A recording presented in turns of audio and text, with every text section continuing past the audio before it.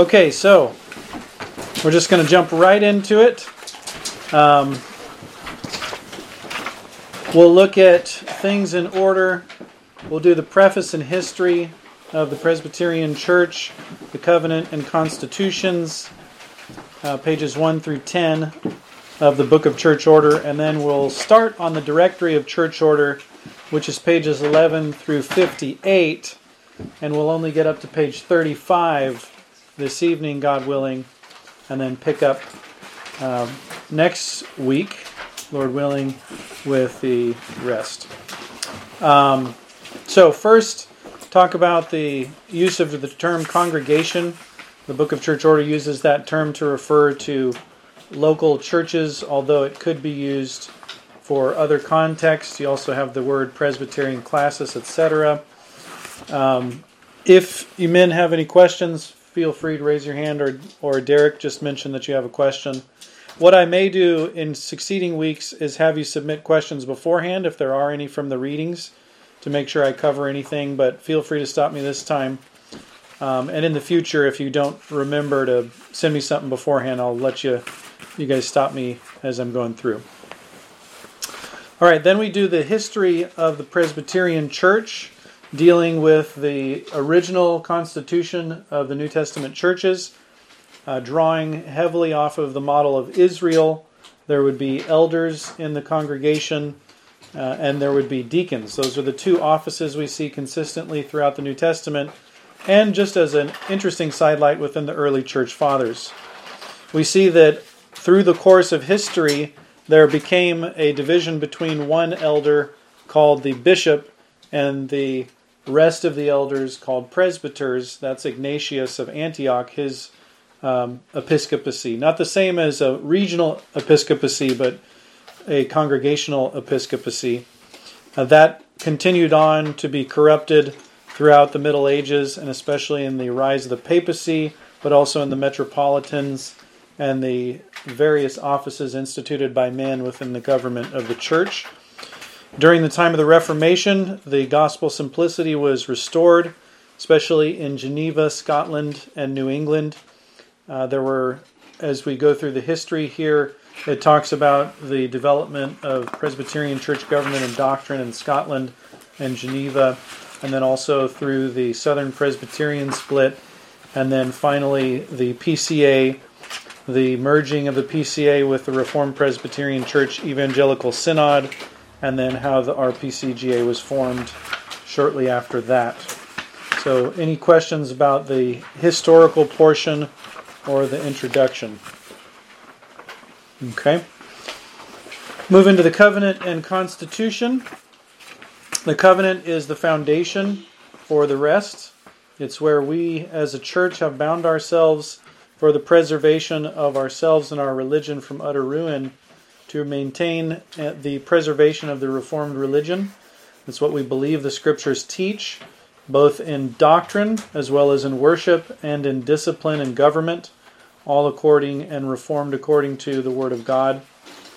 But also a desire expressed in our church covenant to be humbled for our own sins and wanting to walk together with those who are of a like Reformed faith, and praying that God will bless us in that regard. So that's the church covenant. We are a Reformation church. We're a continuing church of the Presbyterian Church of Scotland, planted here in the United States, as the history detailed. There's some good books. If anybody is interested, I could recommend, outside of this course, I can recommend some books if you want to learn more about Presbyterian church history, but we consider ourselves a continuing church of the Reformation. Our church constitution, it lists there the original Westminster Confession. We do not believe that the American amendments were appropriate or biblical. We believe that they deviated from the teaching of Scripture, so we hold to the original confession, larger catechism, shorter catechism, and then we have our directories for church order, church worship, discipline, administrative rules, missions, and examination. That, all taken together, constitutes what is our church constitution. Then there's the section on evangelical mission. We believe that the Great Commission entails a twofold outreach. One, to those who do not know Christ, to bring them to faith in Christ by presenting the gospel to them. And then, on the other hand, the ordering together of the people of God and the government of the church and the teaching of God's word, the edification of the saints so that they may live and think as Christians. We also recognize the other Reformed confessions and catechisms having value and usefulness for Christian edification, though we are not bound to them in the same way. We believe they teach a similar or a like faith and practice. Those include the Heidelberg Catechism, as it mentions there. We recognize other confessions like the Savoy or the Baptist Confession, but we don't consider those to be a like faith. Very similar, but not exactly the same. And then in our evangelical mission, we talk about specific errors that we have rejected. As a denomination, we do not accept the teaching of charismatic theology, dispensationalism, Arminianism, altar calls, abortion in any form, promoting sodomy or transgenderism, or anything like that. No participation in secret societies, neo-orthodoxy, modernism, feminism, any of the teachings of evolution. So we have rejected these sorts of things, including paedo-communion. We don't believe they're taught in Scripture, and we believe they're damaging to Christian faith and piety. We also refer to the apostasy of those who reject the inerrancy of Scripture.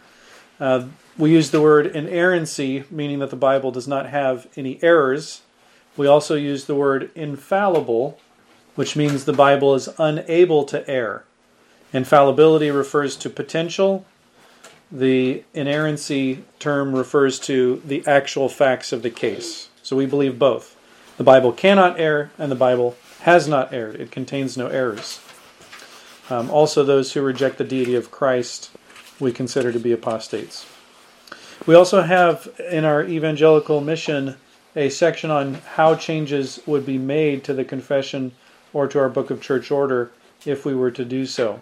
And we're willing to receive correction and understanding, but we have a specific method for someone to pursue should they desire to do so. All right. Any questions about those specific parts, A1 through A4? I just really quick, and we don't have to go down a rabbit trail, but I just wasn't familiar with the terms in the for neo-orthodox or neo-evangelical theology, like the rejection of that in section A42. Yep. You maybe you didn't have a footnote for those like it did for the other ones. Yeah. So neo-orthodoxy is where people use orthodox words, but they empty those orthodox words of their meaning. That would be neo-orthodoxy. And then neo-evangelical theology, the old evangelical theology is a rejection of sacerdotalism. And the neo-evangelical theology is what I would call woke. It's like leaning toward communism. So it's not just that we believe that we're justified by faith alone in Christ alone. That's evangelicalism. But it's an importation of forms of modern thought and trying to syncretize those with the historic evangelical faith. Got it. Does that make sense? Yeah. Yeah, we think that we think that the word evangelical is a valuable word because it describes someone who is not a sacerdotalist. But there are people who call themselves evangelicals that we would say are neo-evangelical, not historic. All right, good question. Any other questions about those sections? All right, then our matters of ecclesiastical liberty. First, we define what our standards are that we do not consider matters of liberty, and that is the Westminster Confession, the larger and shorter catechisms, as well as the Book of Church Order. Those are things we agree to abide by, whether in doctrine or in practice. But the specific things are non-confessional issues. These are things that are outside of the confession of faith. These are the matters of liberty. They're not within our Book of Church Order, not spelled out. We also mentioned there in section 3, A53, that we desire to have a biblical unity and not a conformity. That's a very important point. We believe in unity in those things that we know Scripture teaches, but we believe that a forced conformity on all matters is not only unwise, it's also unscriptural. The scriptures do not give us the right to do that.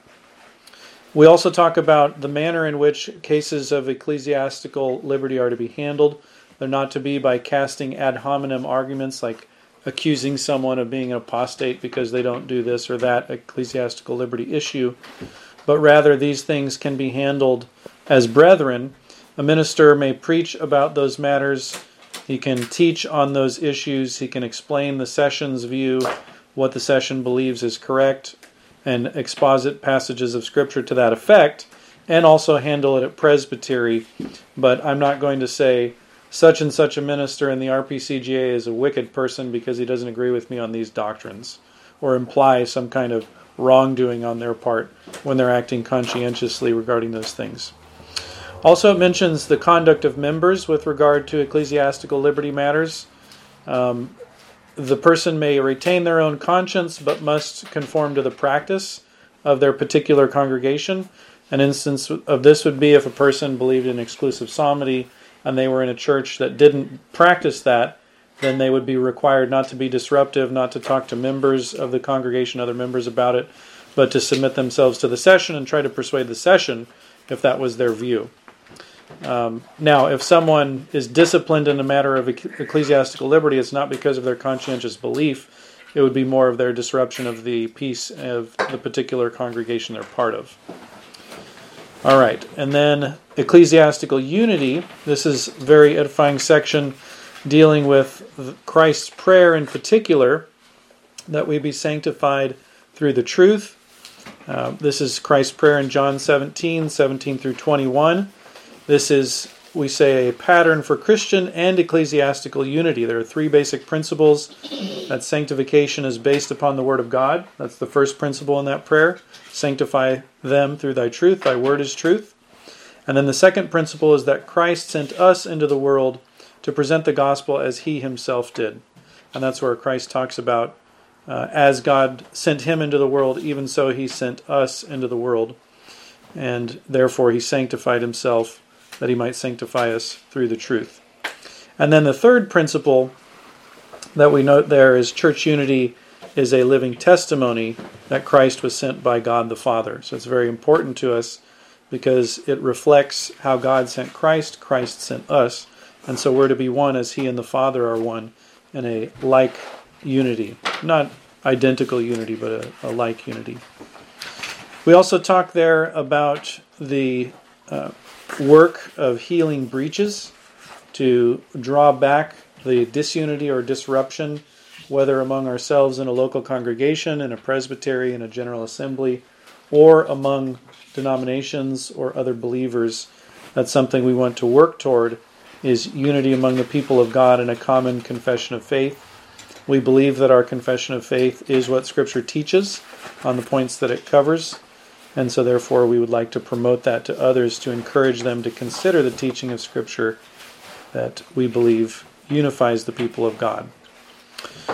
Okay, so we talk about a couple of different quotations that are given here. There's a really good quotation from John Knox about what the true church is and the unity of the church.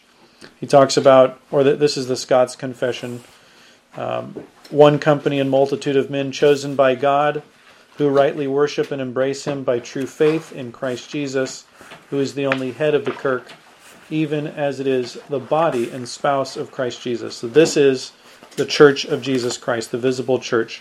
Those who believe in Christ, those who worship God, those who embrace God through faith in Jesus Christ.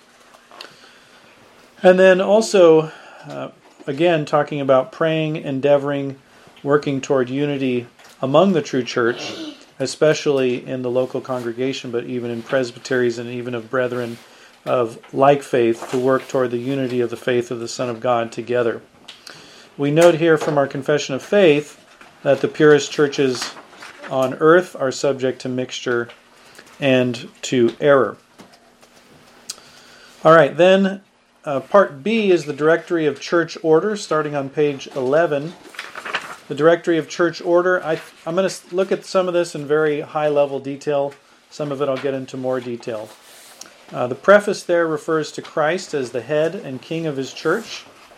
and that Christ has gifted the church with officers, ordinances, for the edification of the people of God. I should have stopped there. Any questions about ecclesiastical liberty or unity?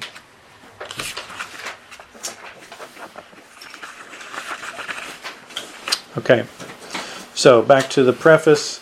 Christ the head, giving gifts to the church for the edification of the body. Then section B2 refers to the church. First section, the church of Christ. There's one visible church with ministries, oracles, and ordinances given to the church for the gathering and perfecting of the saints until Christ's second coming. Now this is important. Some people believe the family is like the church and that God has given the ordinances to the family, and they have kind of what I would refer to as a hyper-patriarchalism, where the family transgresses the boundary marks God set for the church. We're asserting that there is a separate jurisdiction from the state as well as the family, and that this jurisdiction of the church includes the ministries, oracles, and ordinances of Jesus Christ for the perfecting of the saints.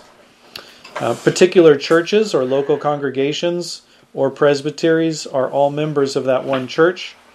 We talk about membership vows. It lays out the membership vows here concerning the faith of a man or a woman in the scriptures themselves, the doctrine of total depravity, our sinfulness, and therefore our need for redemption by believing in Christ and in Him alone. We also talk about the promise of repentance in those vows, the government of the church agreeing to submit oneself to it. And then we have an addendum there concerning parents who have their children baptized. First question concerns the depravity of the child and the doctrine of God's covenant of grace, is embracing that child within that covenant of promise. The promise of the parents to instruct the child in the faith that we believe. And then they're agreeing to pray for, set an example, and nurture that child in the faith of Jesus Christ. So those are the vows that we give for baptism as well as for someone joining as a member of the church. Section B2:2 refers to Christ, the head of the church. Christ has sole and exclusive headship over the church, we say, as Scripture teaches. And we contrast that with the error of Thomas Erastus, which came down through the English monarchs and also made its way into English Congregationalism and some forms of Lutheranism. That is, that the church is subordinated to the state. We actually saw this with the lockdowns and the mandates and all that goofiness, that the state said, you, church, have to do these things. You must submit. And there were arguments made, well, Romans 13 says the church has to submit, which it doesn't. It actually says that every soul has to submit to the governing authorities. It does not say that the church has to. In fact, the church is not a citizen of any country. It's a jurisdiction that's international, that's outside of the realm of civil government. It's a separate jurisdiction directly under Christ as head. So we reject the idea of the church being under the authority of the state. That is not what the Scriptures teach. So we refer to Erastianism and early American Congregationalism, who sadly, in colonial America, they had instances of Erastianism as well. We also are against prelacy, which would be the church over the state. That would be where the Pope or some metropolitan could unking a king. He could take away, they thought, his civil jurisdiction by interdicting his land and saying no baptisms, no marriages, that kind of thing. We don't believe that either. And finally, we reject church incorporation, and a corporation being a creature of the state. We don't believe the church should go to the state and say, please create something that we call a church. We think that is a violation of the principle of Christ's headship over the church. Okay, so before we move on to section 3, any questions about the preface or B2, the church?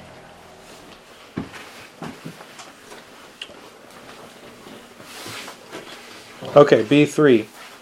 Officers of the church. B3:1. We talk about extraordinary versus ordinary officers.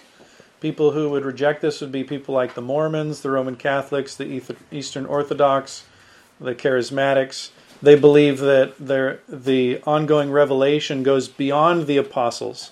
We say no, those are extraordinary offices meant by Christ to establish the church with a foundation in truth in the Scriptures themselves.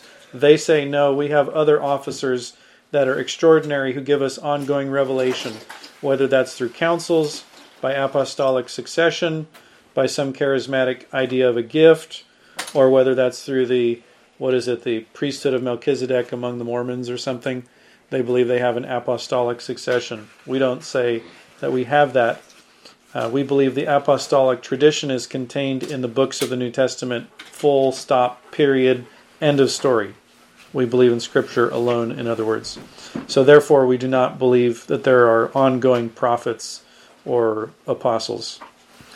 Now, the New Testament holds out two offices that we see consistently taught, the eldership and the diaconate. Those are the two offices we believe. So we are a two-office church, elders and deacons, as far as that goes.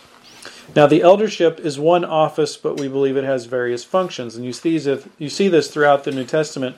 Paul actually referring to himself as a preacher, a teacher, and an apostle. So he has three offices that he mentions when he writes to Timothy. But you see it elsewhere. There are doctors, there are pastors, and those are used alongside each other. There are those who govern in the church, or those who rule, and then there are those who rule well, especially in word and doctrine. So we see that word and doctrine is one of the functions of the eldership, but also governing is a function of the eldership, as is teaching a function of the eldership. So we see one office of elder with various functions, or positions, you might say. The functions being teaching and governing, or preaching and governing and teaching, but the positions being a church governor, a pastor, or a doctor. Okay, and then B4, we have the office of elder. There are elders who are pastors. The congregation elects one of the elders to preside or to moderate. The duties of the pastor include praying with and for the people, reading the Scriptures publicly, preaching from the Scriptures, catechizing in the basic truths and doctrines of our faith, the mystery of the faith, drawing together the saints and the unity of the Son of God, administering the sacraments, blessing the people of God, caring for the poor, moderating at session meetings, and ruling in the congregation. And then we talk about the elders as teachers or doctors. So we have the pastor, and then we have the teacher or doctor.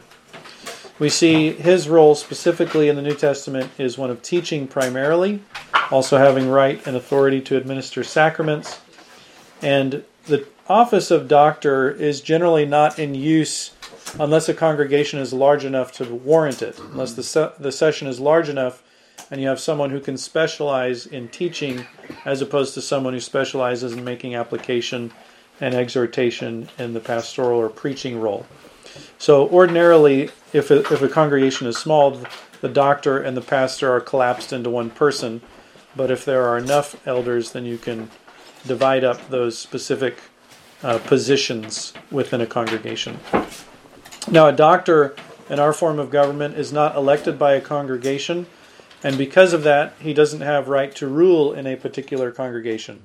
He might rule in presbytery, but not in a congregational sense, because he's not elected, and that's one of the planks for lawful rule in a local congregation is the consent of those who are governed. That's part of our Presbyterian church government, part of the New Testament teaching. We also have something we call ecclesiastical advocates. We don't consider this to be like any kind of office, but it's a group of men among the doctors who are specializing in specific emerging doctrinal issues. So if there needs to be a study committee, these would be the men who would do it. And they're under the direct jurisdiction of the General Assembly of our church. So you have local congregation, part of a presbytery, then you have the presbyteries joined together in a General Assembly. That's our basic structure of government. Okay, elders as church governors. So we have pastors, doctors, and church governors. We believe that the church governors are equal in ruling status together with the pastors. Their job is to oversee the conduct and the manners of the congregation. Their duties include the keys of the kingdom, admitting people in, or excluding people by discipline in cases that it is required. They are to function in calling together meetings of the congregation, the local congregation, dismissing the congregation, organizing the meetings of the congregation, preparing things privately so that when things happen publicly, they may be done in an orderly and an expeditious way. In the case of judicial cases, they would pronounce a sentence according to Scripture. They would be responsible to guide and to lead the congregation, to warn and encourage those who are wayward, to visit and pray for congregants, to prevent and heal offenses that occur not just within the local congregation, but in the community or within the presbytery or the General Assembly or in any number of offenses or divisions that may occur. Also, the church governors are to encourage the congregation in their callings, to encourage frugality and diligence in those callings, and they also oversee the life and teaching of the pastor. So the pastor is under the jurisdiction of the other elders to mind him, especially, as well as the rest of the congregation. And then occasionally, if given license by the presbytery, a church governor may also read the Scriptures publicly or even preach or administer the sacraments, but it would be contingent on having license to do so by the presbytery. We have elder with the power of an evangelist. Such elders are usually cases where there isn't an established presbytery nearby. So let's say someone wanted to work with the RPCGA and come under our government, but they lived in a foreign land. We didn't have anything near them. The presbytery, which would commission them, would give them the power to establish churches with review by the presbytery. And then, before we get into the receiving of elders, any questions so far about the office of elder, the extraordinary versus ordinary offices, anything related to those? I did have one question that I just noticed during the reading was that evangelist was listed as one of the discontinued offices, but then what you just read about the power of evangelist, I guess that's kind of obviously making a distinction between it as an office versus it as a function. Yes, that's correct, Derek. It's distinguishing an office per se. It's still just an elder. That's his office. But he's given a specific power because of the unusual circumstances. And because you can't have a normal functioning presbytery doing the work that it would normally do in a foreign land or some distant location in the hinterlands of America where there is no functioning presbytery, this power is given as really vested within the presbytery itself, but they're conceding a certain measure of power to a person that isn't ordinary.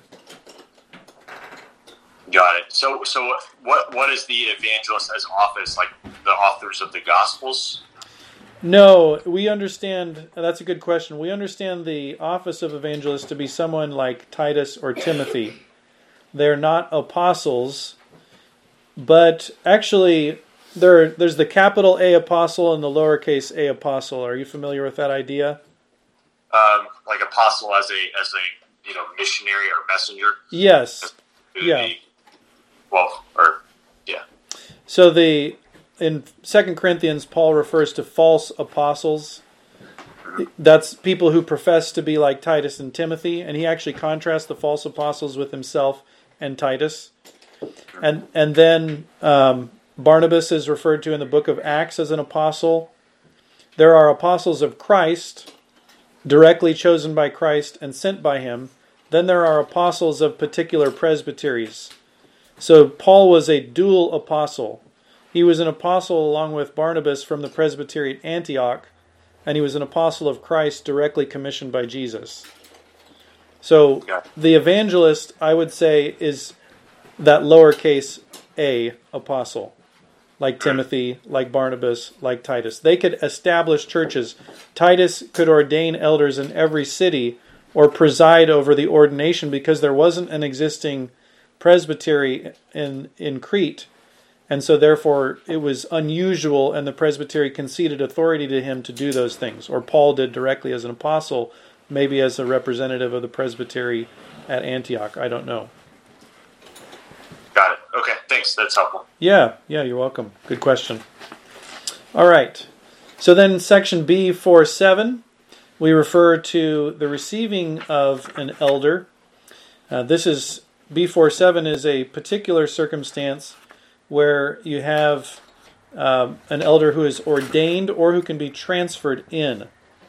And this would be where if they were ordained in another denomination and they were able to pass their exams with us, we would transfer in their license as an elder. We talk about in section B48 the general qualifications for elders, and this is just a summary of what the New Testament teaches, especially in the books of 1 Timothy and Titus. The man obeys Scripture, he leads a holy life, he has one valid wife. We don't believe that marriage is eternal. We believe that there are cases of divorce, like when the spouse dies, or a lawful divorce. If someone is unlawfully divorced, of course, that would disqualify them, or if they were polygamously married, that would disqualify them. Also, the submission of the household, the wife and the children, if applicable, there would need to be godly submission there. He would need to be repentant if there were unbecoming sins in his past. He would have to manifest that he is not still entangled in those sins and that he has sincerely repented of them. He must be a man of honesty and integrity. He must be baptized. He must have a credible testimony with those in and outside of the church. And sometimes a credible testimony means a bad reputation with certain types of people. Just to make that clear, it doesn't mean you're nice and everybody likes you. It means that you live a godly life, and sometimes that means people hate you.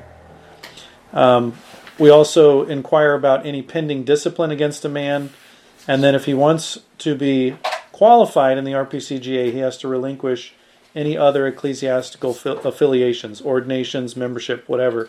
He has to sever those. He has to be able to take the vows conscientiously.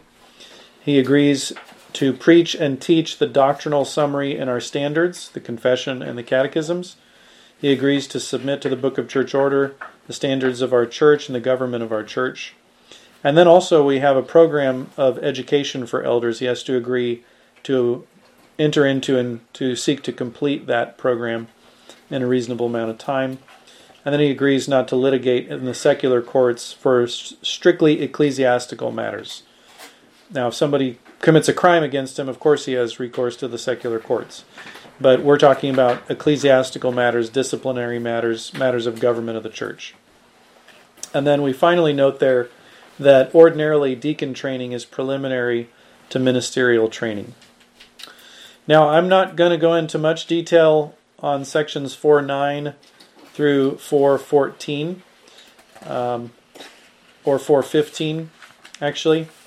But does anyone have any questions about what we've covered concerning the office of elder, or about any of those last, 6 sections that I'm not going to cover? No questions? Derek, you have any questions? No. Okay. I'm going to really quickly cover the ordination and licensing.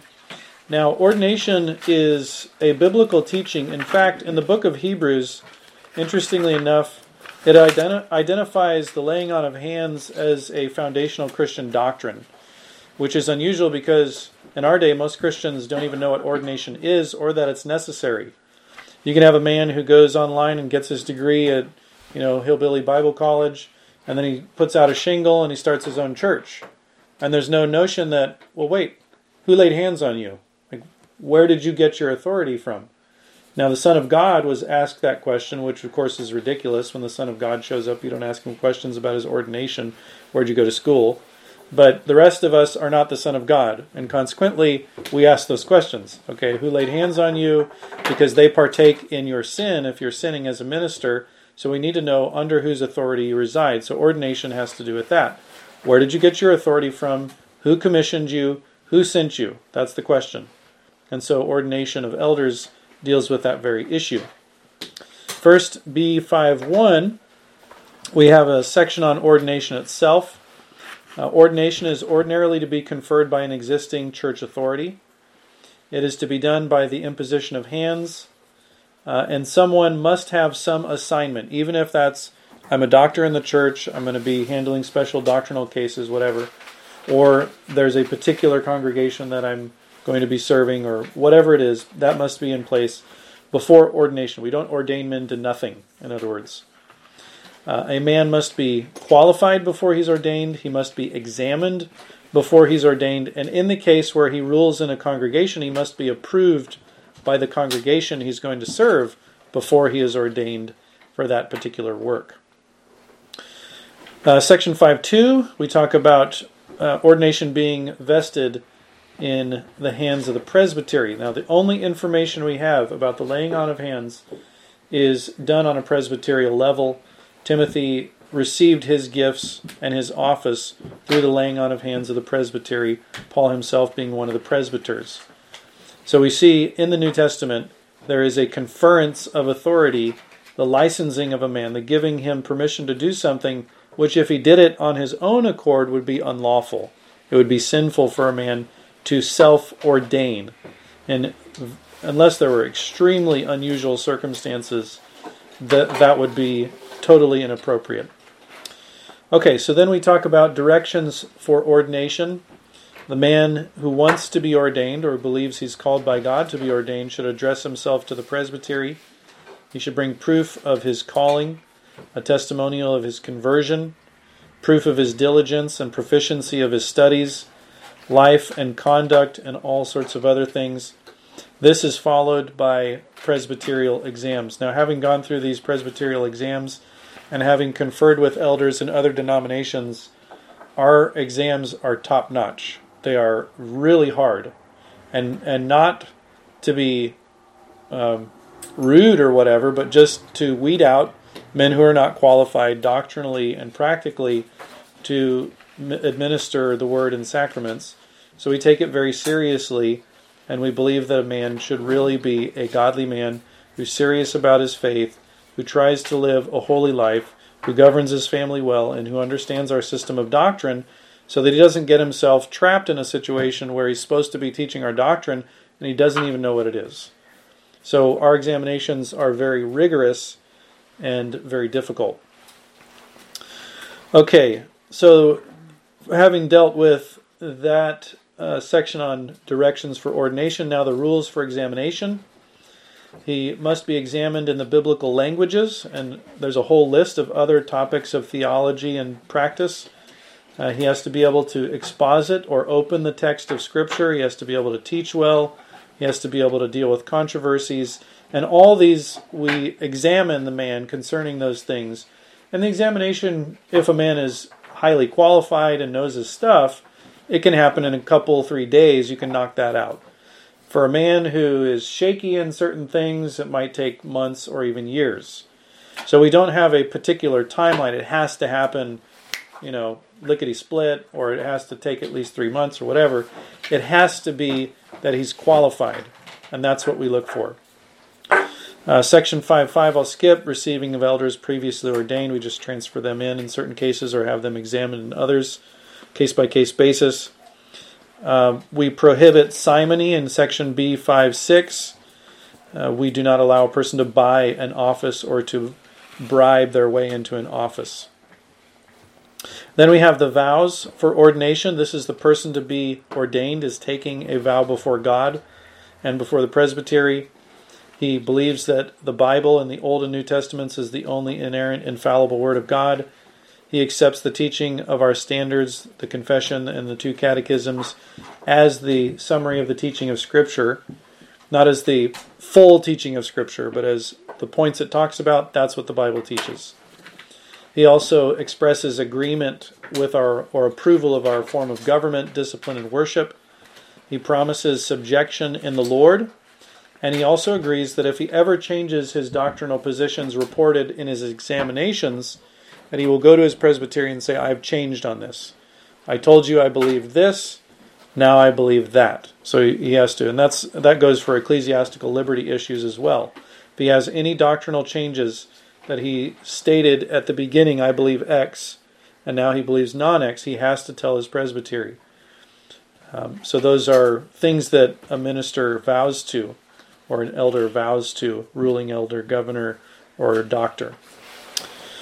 All right, then B5.8, we have the approval of an elder by a particular congregation.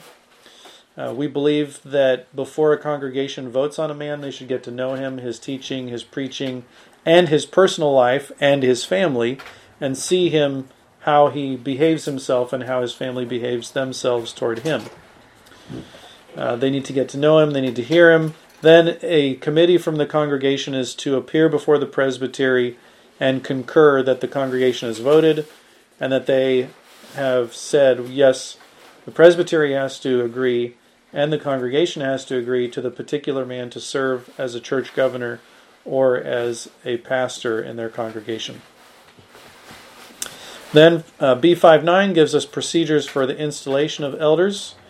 There's a recommendation, not a requirement, but a recommendation of a day of prayer and fasting before the day of installation. The presbytery will send a delegation, usually at least 2 elders.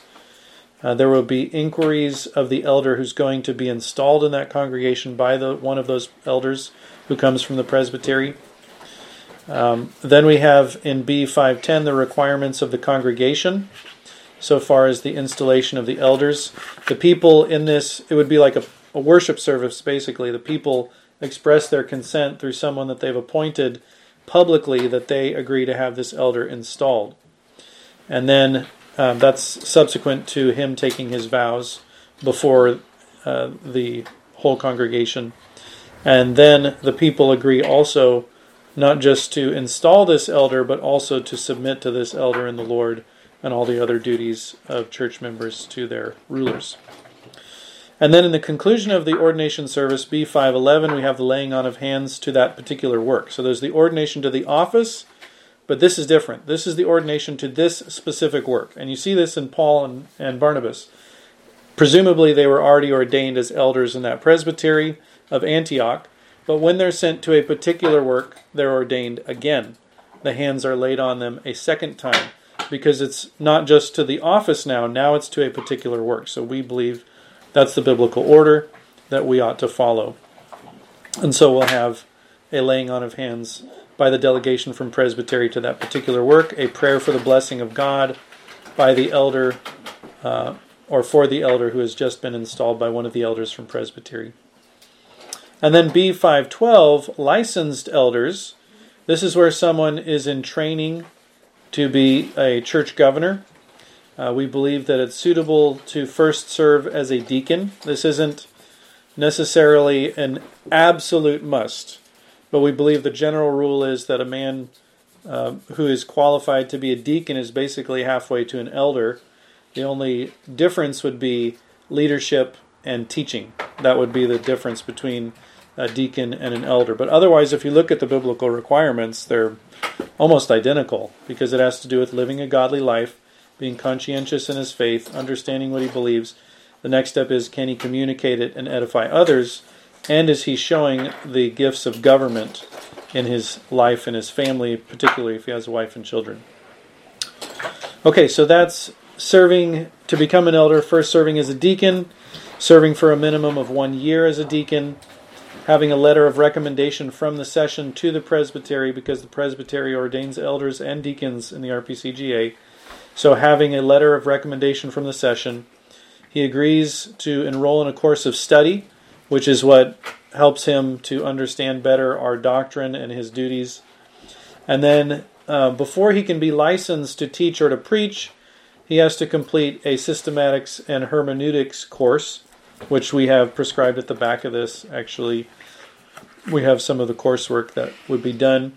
And then after that licensure, after what we call becoming a licentiate, he's trained under the supervision of his session and also of his presbytery for his ongoing learning as a man of God. Okay, any questions about the ordination of elders?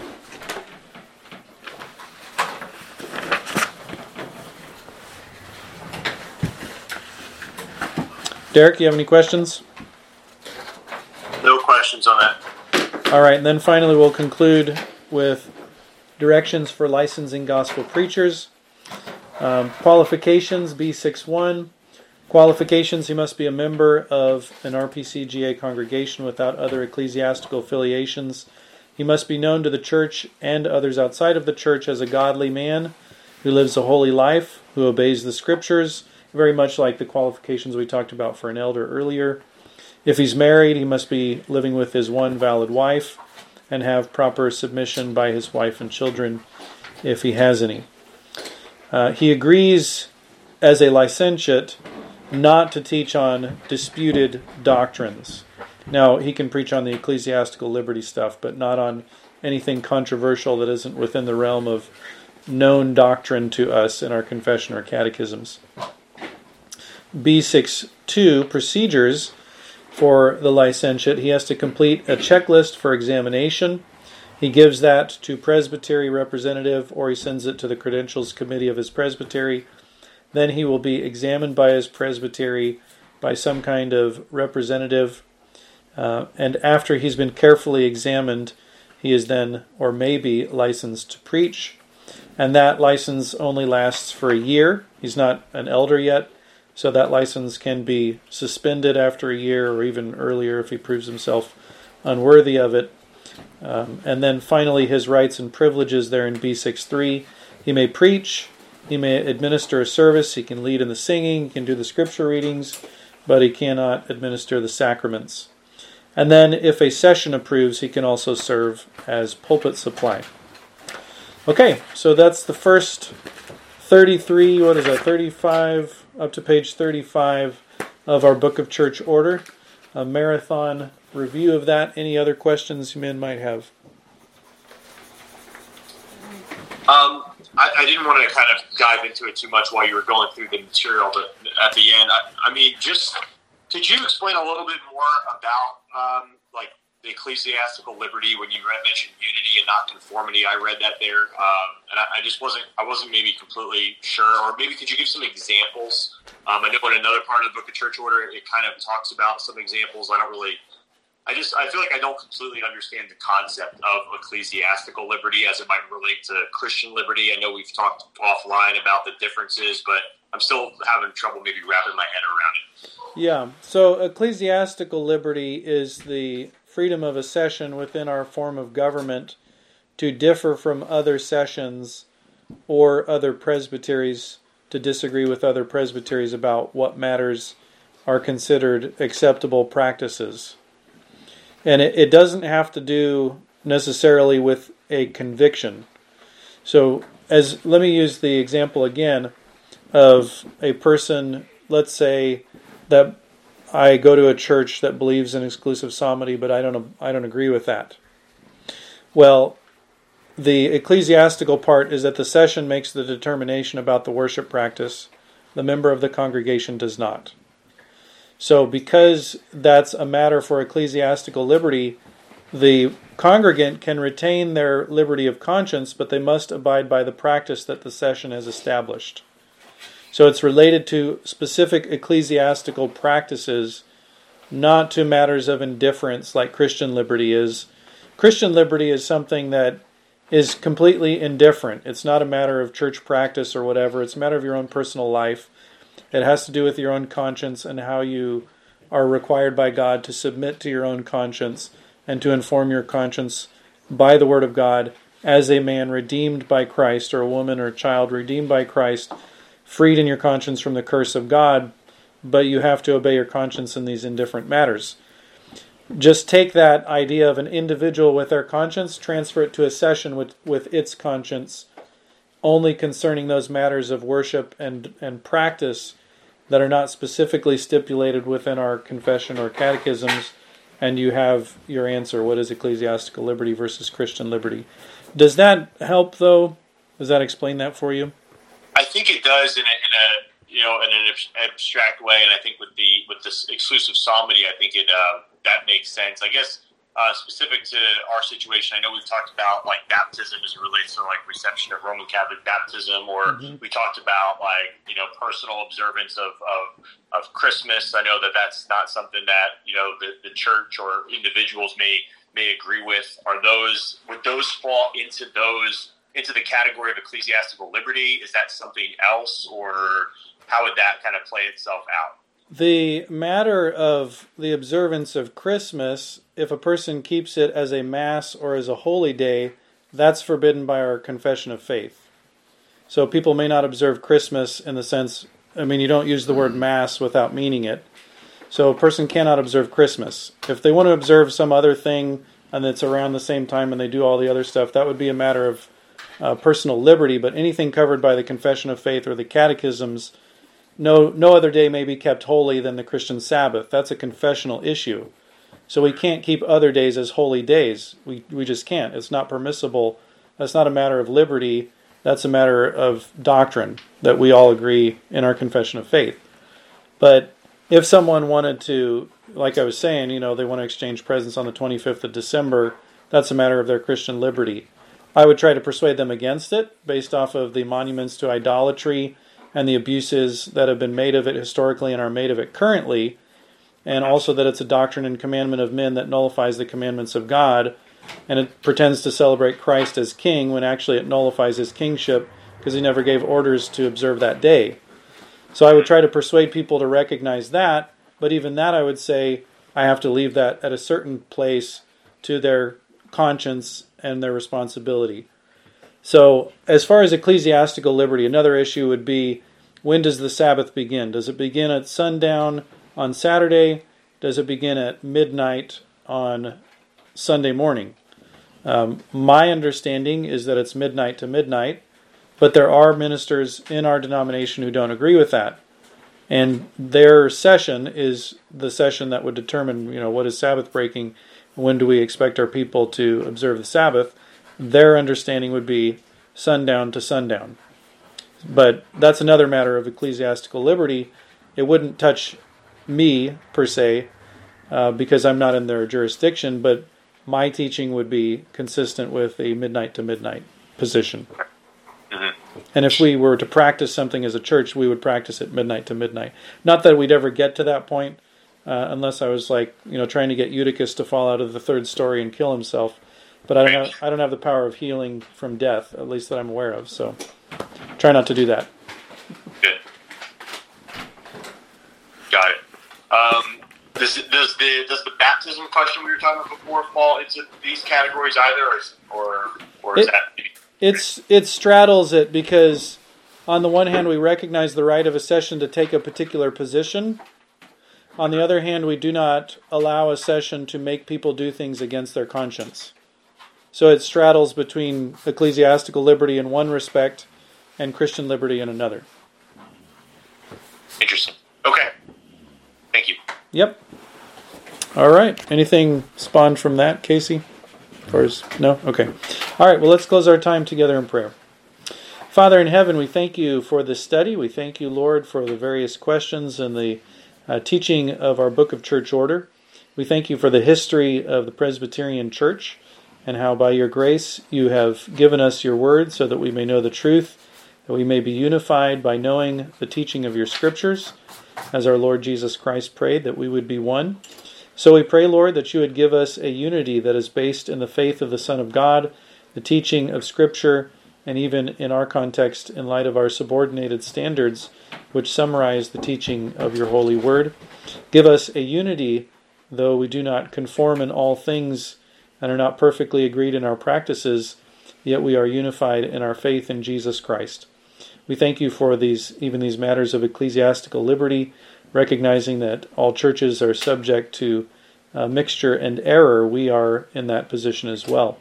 And so we pray for a spirit of unity and the truth to prevail among us so that we would be more and more of one mind, whether as individual congregations or presbyteries or in our whole General Assembly, and even beyond our General Assembly to the whole visible church throughout the whole United States and throughout the world. That you would be working by the teaching and preaching of your word to the changing of men and nations, so that we might be conformed to the image of Jesus Christ in all things, though different in some matters, yet unified in those matters that you have stipulated. We pray all this through our Lord and Savior Jesus Christ. Amen. Amen.